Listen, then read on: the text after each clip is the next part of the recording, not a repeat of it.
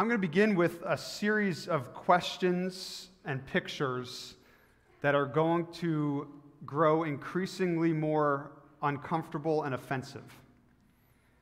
But I'm going to ask that you stick with me through this and trust that there is a good point to where I'm going that ties into the text of Jonah 3. Let's put the first slide up here. And I don't want you to answer these questions out loud. I want you to think about this. Who of these people or kinds of people are least likely to accept Jesus as their Savior? We've got a goth, cheerleader, someone who lives a transgender lifestyle, perhaps a religious leader from another religion, or even a Pharisaical Christian in name. Who's the least likely to accept Christ? Let's go to our next slide. Who's the least likely to accept Jesus as their Savior? Kid? A teenager? Someone in their middle age? Perhaps a senior? Who would it be?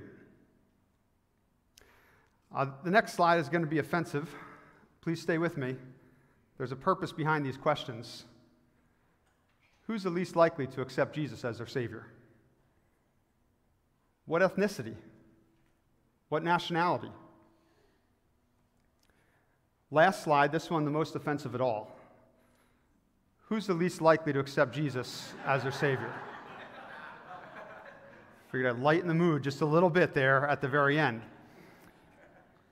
Very few of us would come right out and say, I don't believe that that person or that kind of person can get saved. Very few would actually say that. Very few would be open to admit their prejudices against somebody else, whether it's somebody in their age bracket, whether it's somebody from a certain nationality, whether it's somebody that's living a certain lifestyle. And yet sometimes our actions reveal something unpleasant about our true feelings and about our beliefs. The way that you mentally answered those questions probably reveals something about you, one way or the other, for better or worse. In many ways, the book of Jonah has been very challenging and convicting. This morning, we're going to see it challenge and convict our understanding of evangelism and missions, especially in application towards those who may or may not be able to get saved. It might convict some of our stereotypes, some of our prejudices, some of our racist tendencies.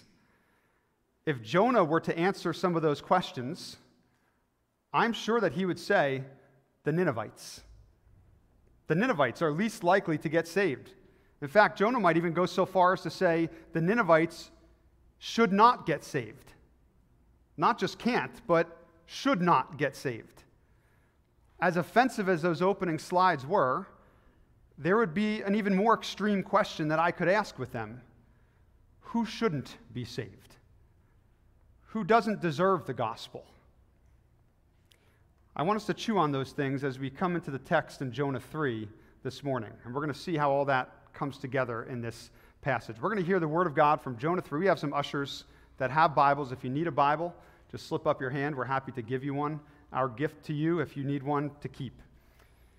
Quick recap, Jonah 1 started off by saying, Now the word of the Lord came to Jonah, son of Amittai, saying, Arise, go to Nineveh, that great city, and call out against it, for their evil has come up before me.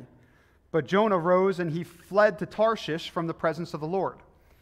And we know from the story in Jonah chapter 1, he goes down to Joppa, he buys a boat, and he heads to the opposite side of the world. The Lord hurls a great storm and churns up the sea, and the pagan sailors cry out to their gods, but of course, their gods can't do anything, can they? Eventually, Jonah shares that he's running from the Lord, from the true Lord, and the sailors reluctantly toss him overboard, and then they convert. Remember Jonah 1:16? It says, Then the men feared the Lord exceedingly, and they offered a sacrifice to the Lord and made vows. While the sailors are worshiping the Lord, Jonah is sinking down to the bottom of the sea, and the Lord provides a great fish to come and swallow him. God keeps Jonah alive in the belly of this great fish for 3 days and 3 nights, and eventually Jonah prays a prayer. That's what we looked at last week in Jonah 2. Now, whether that prayer was rightly rooted in Scripture or not, God is a merciful God, and God heard and God responded. Out of his great mercy, God saves Jonah again, and we left off with this verse last week, chapter 2, verse 10. The Lord spoke to the fish, and it vomited Jonah out upon the dry land. Now, as I mentioned last week, everything in this book obeys God better than Jonah does. The wind, the sea, the fish, the sailors, everything obeys except for Jonah. The question is, will this whole experience in the belly of this fish change anything in this reluctant prophet? Has God's provision of a storm and a great fish changed Jonah? Let's take a look at the beginning of chapter 3, Jonah 3, verse 1 to 3. The Bible says, "Then the word of the Lord came to Jonah a second time, saying, 'Arise, go to Nineveh, that great city, and call out against it the message that I tell you.' So Jonah arose and went to Nineveh, according to the word of the Lord." Now, this might sound a little familiar to you if you've been following us since the beginning of this book. This should remind us of the opening verses of the book. It's almost word for word, verses 1 to 3 of Jonah chapter 1. There are a few differences, and those differences are really significant. So I want to highlight a few of them to kind of bring out the meaning of the text. Look at this first comparison slide up here. The yellow words, or actually the blue words that are highlighted there, show the difference between the texts.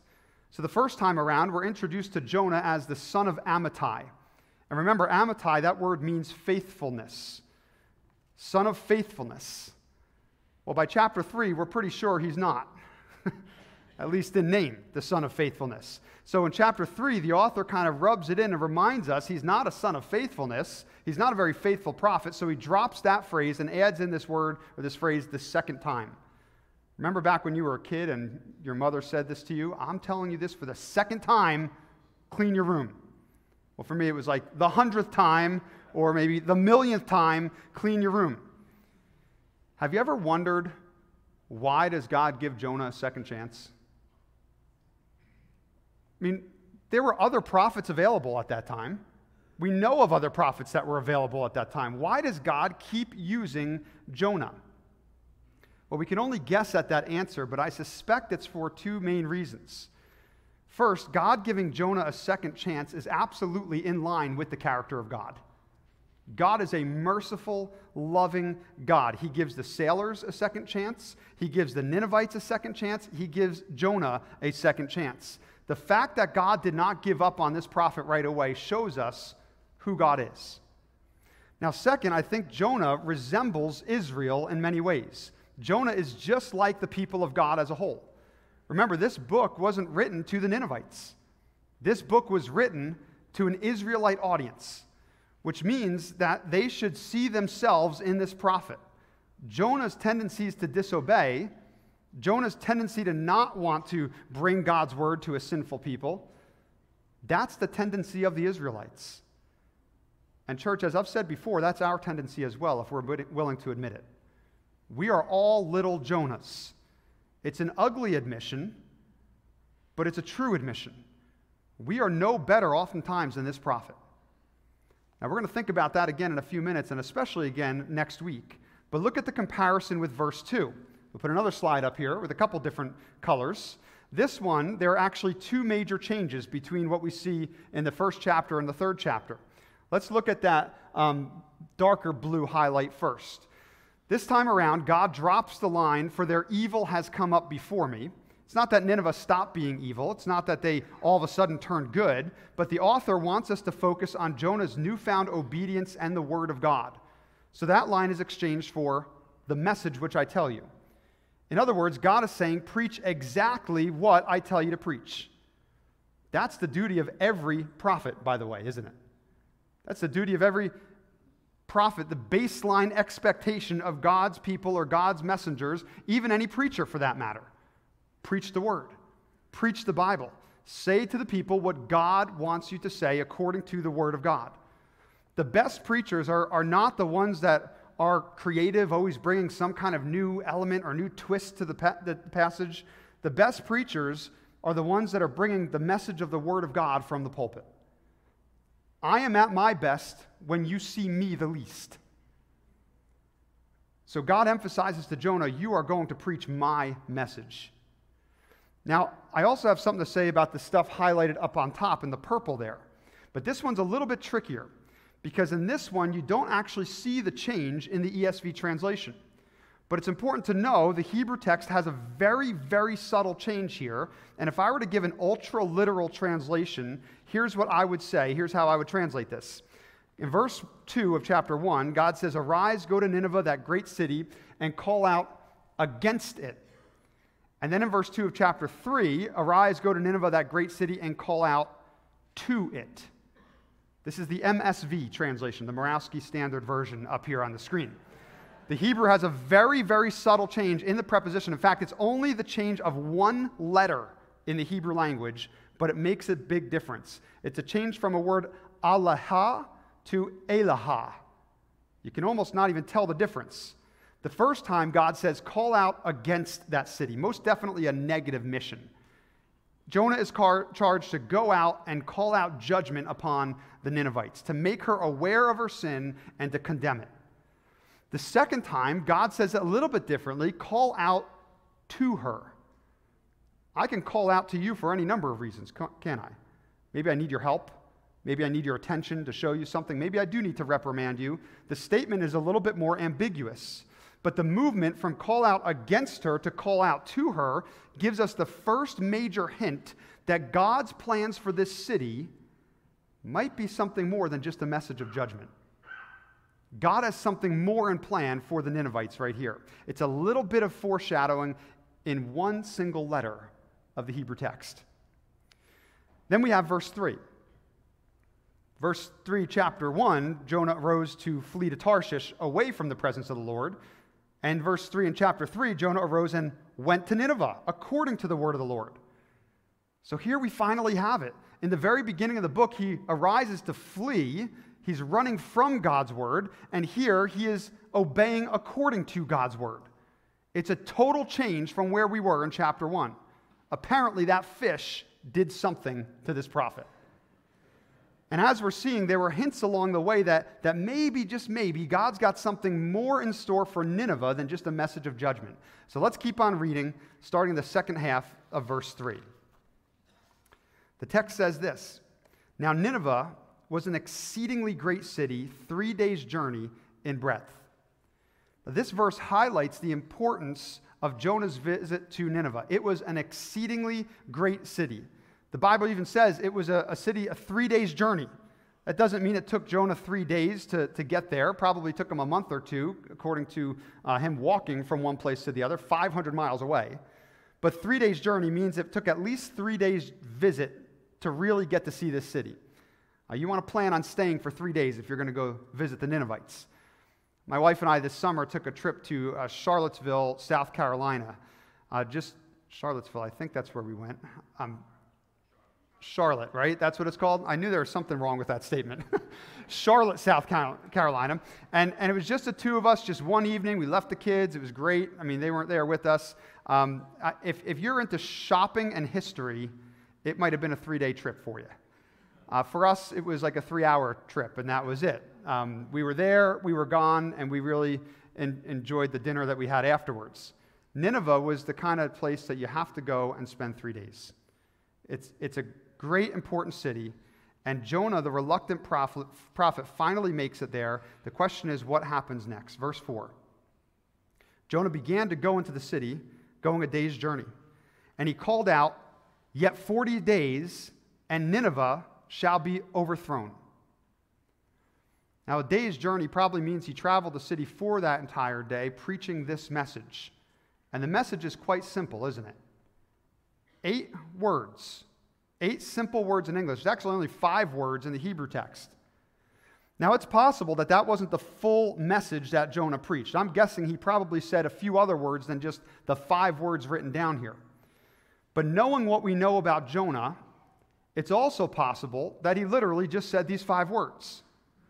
Either way, the way that the narrator presents this to us, he presents Jonah as doing the bare minimum in getting this message across. He travels 500 miles and says 5 words, at least what's recorded in Scripture. Again, he probably said more, But the way that it's written, Jonah isn't exactly going out of his way to convert these people.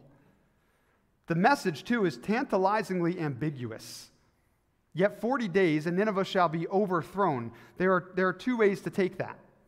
The verb overthrown can be taken like it's translated here. Overthrown, as in Nineveh will be judged. It will be destroyed. God is going to judge this city in 40 days. That's the message that Jonah, I think, was hoping to convey. From his perspective, that's what he wanted to see. 40 days, and then that wicked city will finally get what they're due. But the word overthrown has a second meaning in Hebrew. It can also mean changed or turned around. For example, the same stem is used in Exodus 14, verse 5. When the king of Egypt was told that the people had fled, the mind of Pharaoh and his servants was changed. That's the word, was changed toward the people. And they said, what is this that we've done? We have let Israel go from serving us. The word there is changed. So there's some ambiguity here in the language. The narrator, I think, is kind of playing with us again a little bit. From Jonah's perspective, 40 days, Nineveh is going to be judged. But the word of God has him preaching a double meaning here. In 40 days, Nineveh will be changed. It's going to be changed. So Jonah's 5-word message is both a message of judgment and one that invites some kind of a change. Nineveh has a chance. They've got a choice in front of them. Judgment or change of heart. And wonder of wonders, look at how they respond. Verse 5 begins like this. And the people of Nineveh believed God. Just let that soak in for a moment. The people of Nineveh believed. This is the biggest miracle in this whole book. Never mind Jonah spending 3 days and 3 nights in the belly of a great fish. Never mind God throwing a storm upon the sea and then quieting it down. This is the biggest miracle right here. The Ninevites believed. The Ninevites believed. Remember when I spent time that first sermon showing those uncomfortable and graphic pictures about what the Assyrians did to their captives? The more we understand how wicked the Ninevites were, the greater this verse becomes. The Ninevites believed. I mean, let's be honest, they had every reason not to believe. A reluctant prophet, a foreigner from a nation that they hate, shows up and preaches a 5-word message that is absolutely sure to offend. You thought I was offensive this morning? That's offensive. And we can't be sure of this, but my guess is Jonah was probably a bit unsightly as well as he got there. You would be too if you spent 72 hours in the belly of a fish. Who knows what this guy looked like? But the prophet, he comes, he dials it in, does the bare minimum, preaches an offensive message to a wicked people, and they believed. Church, the power of the Word of God can save anyone. The gospel can break the hardest of hearts. There's a reason I showed those pictures at the beginning of this sermon. Jonah went in not only expecting this nation to get judged, but wanting them in his heart to get judged. If you were reading this for the first time, if you were an Israelite reading this for the first time about people whom you hate, you would have been Jonah too. But we've got to remember the power of the gospel, the effectiveness of the Word of God. There is not a person too old or too young that is able to still accept Jesus. The gospel does not care about race.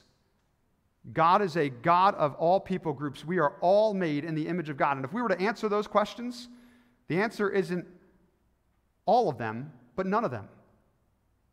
None of us are most likely to accept Christ as our Savior. We're all sinners by birth. The people that we think might never ever accept Jesus, sometimes those are the people that get saved. You're one of them. I couldn't help this week as I was reflecting on this, thinking about my great Uncle Eddie when considering the power of the gospel. My Uncle Eddie grew up in Jersey City. He had ties with the mafia. He ran in really, really bad circles.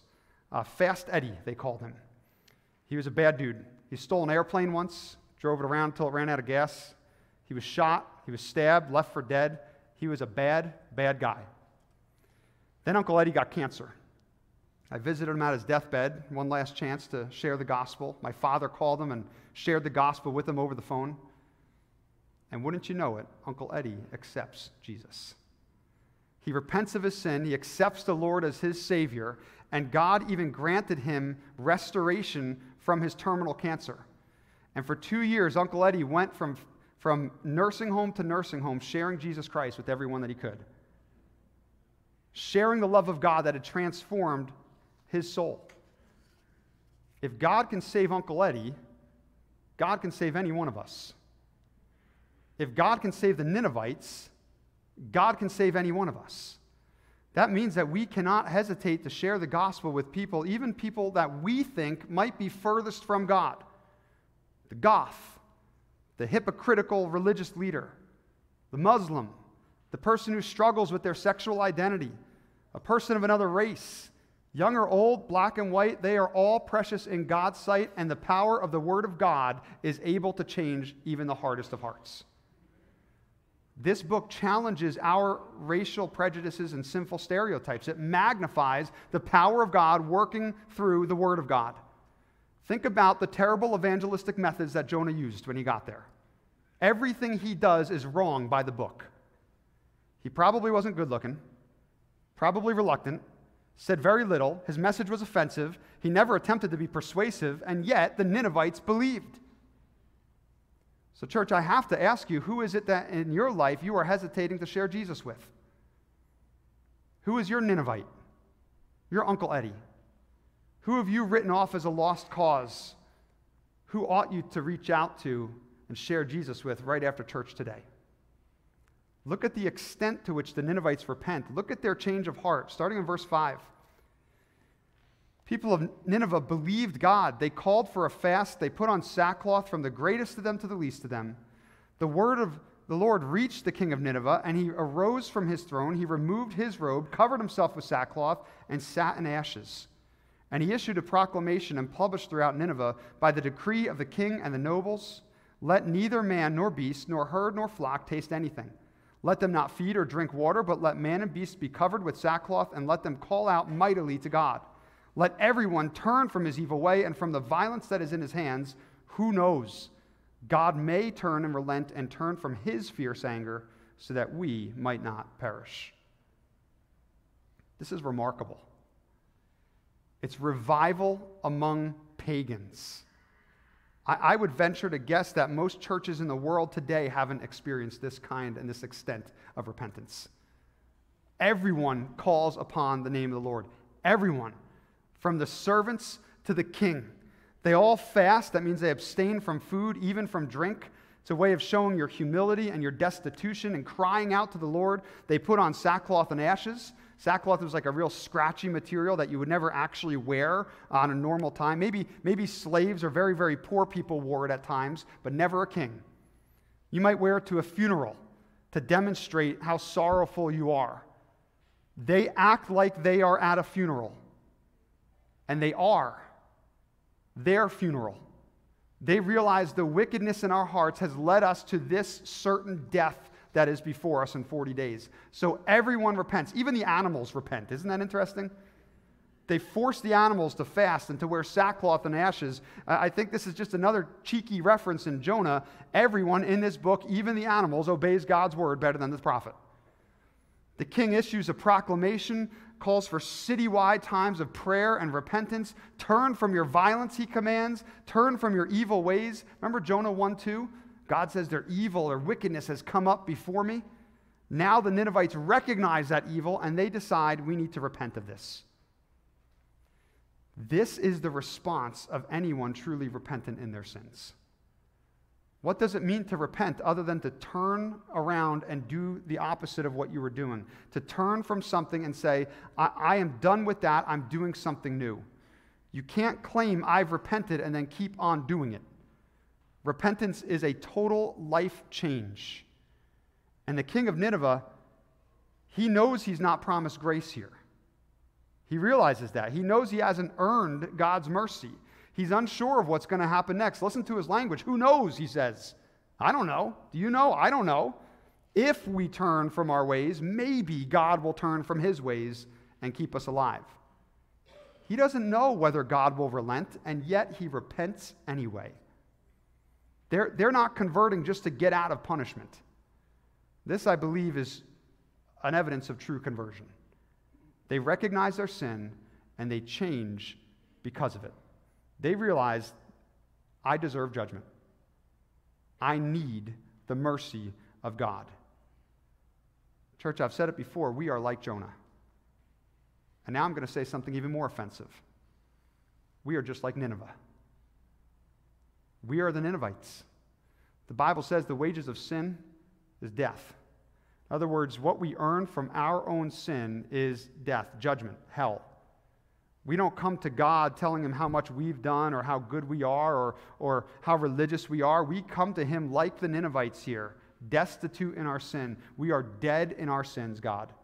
We deserve judgment. Save me, Lord. God, you owe me nothing, but please have mercy. And the Bible says that even though the wages of sin is death, the free gift of God is eternal life through Jesus Christ our Lord. God's mercy, as we sung today, overcomes sin. God is a God of second chances, a merciful Savior. So look at verse 10. When God saw what they did, how they turned from their evil way, God relented of the disaster he said he would do to them, and he did not do it.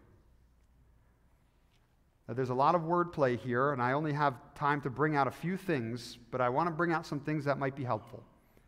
When God saw what they did, when he saw that they turned from their evil way, God turned from what he was about to do. That word turn is used 4 times in just 3 verses. Verse 8, the king says, let everyone turn from his evil ways. Then verse 9, twice, he hopes that the Ninevites turning from their evil will cause God to turn from his decision. And then verse 10, God saw that the Ninevites turned, so he relented of the disaster that would come. The turning of the Ninevites motivates the turning of God. The word disaster, that word shows up a few times as well. It's translated differently because it has a very wide range of meanings. The Hebrew word is ra'ah. Ra'ah is not only used for disaster, it's the word that's used sometimes for evil.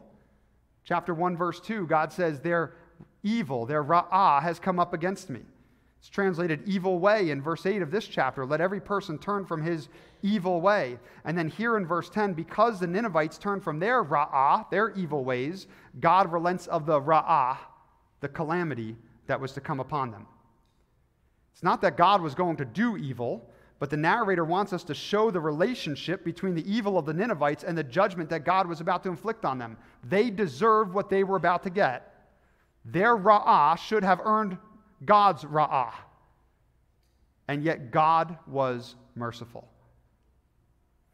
Now, before we consider some application, let's make sure we understand something theologically here.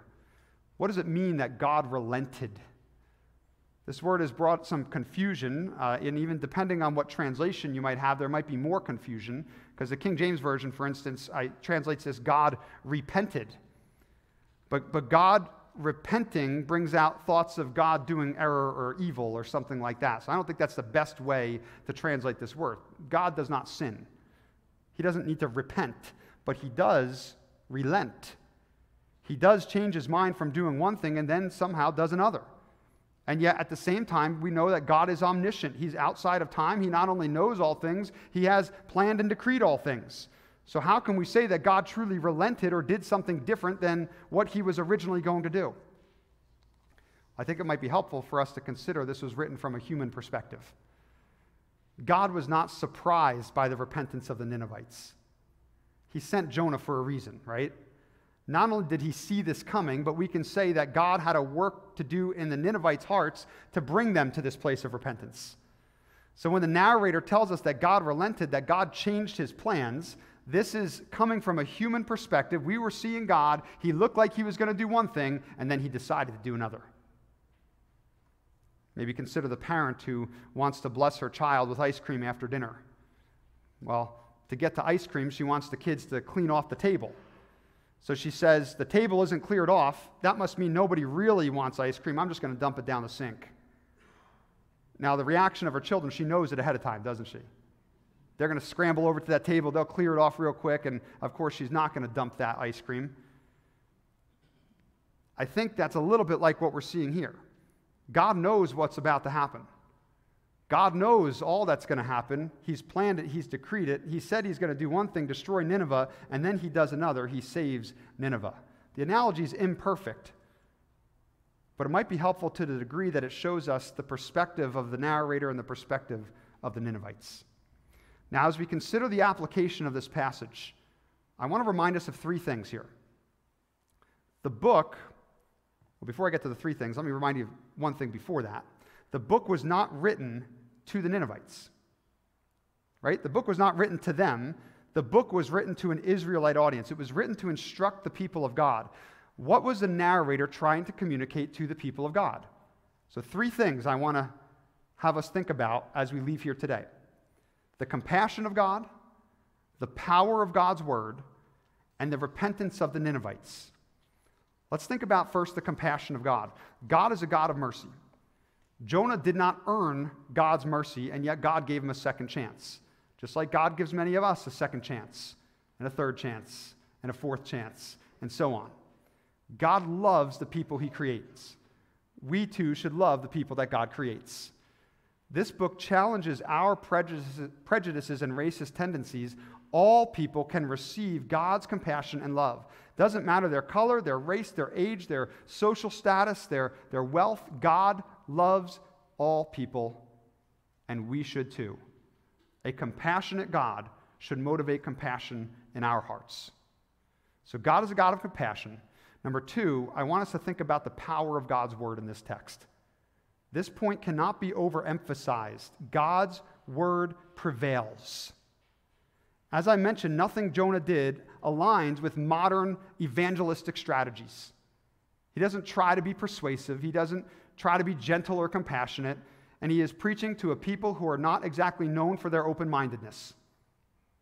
The Ninevites were wicked. If we were to pick anyone to not accept Jesus, the Ninevites would have been number one. And yet God's word prevails. The power of God worked. Even through 5 simple words, people's lives were changed. Church, don't underestimate the power of the word of God when you're witnessing to people. When you're sharing the gospel with somebody, if you share without using Bible verses, you have sheathed your most powerful tool. I've often had students ask me in the classroom, what do I do when I'm witnessing to somebody who doesn't believe in the Bible as the Word of God? And my answer is, don't stop using it. If you have the sharpest, pointiest sword in the world, you don't put it away because someone else thinks it's dull. You use it, right? Now, there's methods and there's techniques to help them understand why this is the Word of God, but I want to just emphasize that point that God's Word has great power to pierce even the hardest of hearts. It does in Jonah. It can in our lives as well. God is a compassionate God. He has a powerful Word. And number 3, we want to think about the repentance of the Ninevites. Yes, God loves all people, but that does not mean that he desires for them to stay exactly where they are in life. Repentance follows true conversion. Or rather, maybe I could say it like this: repentance evidences true conversion.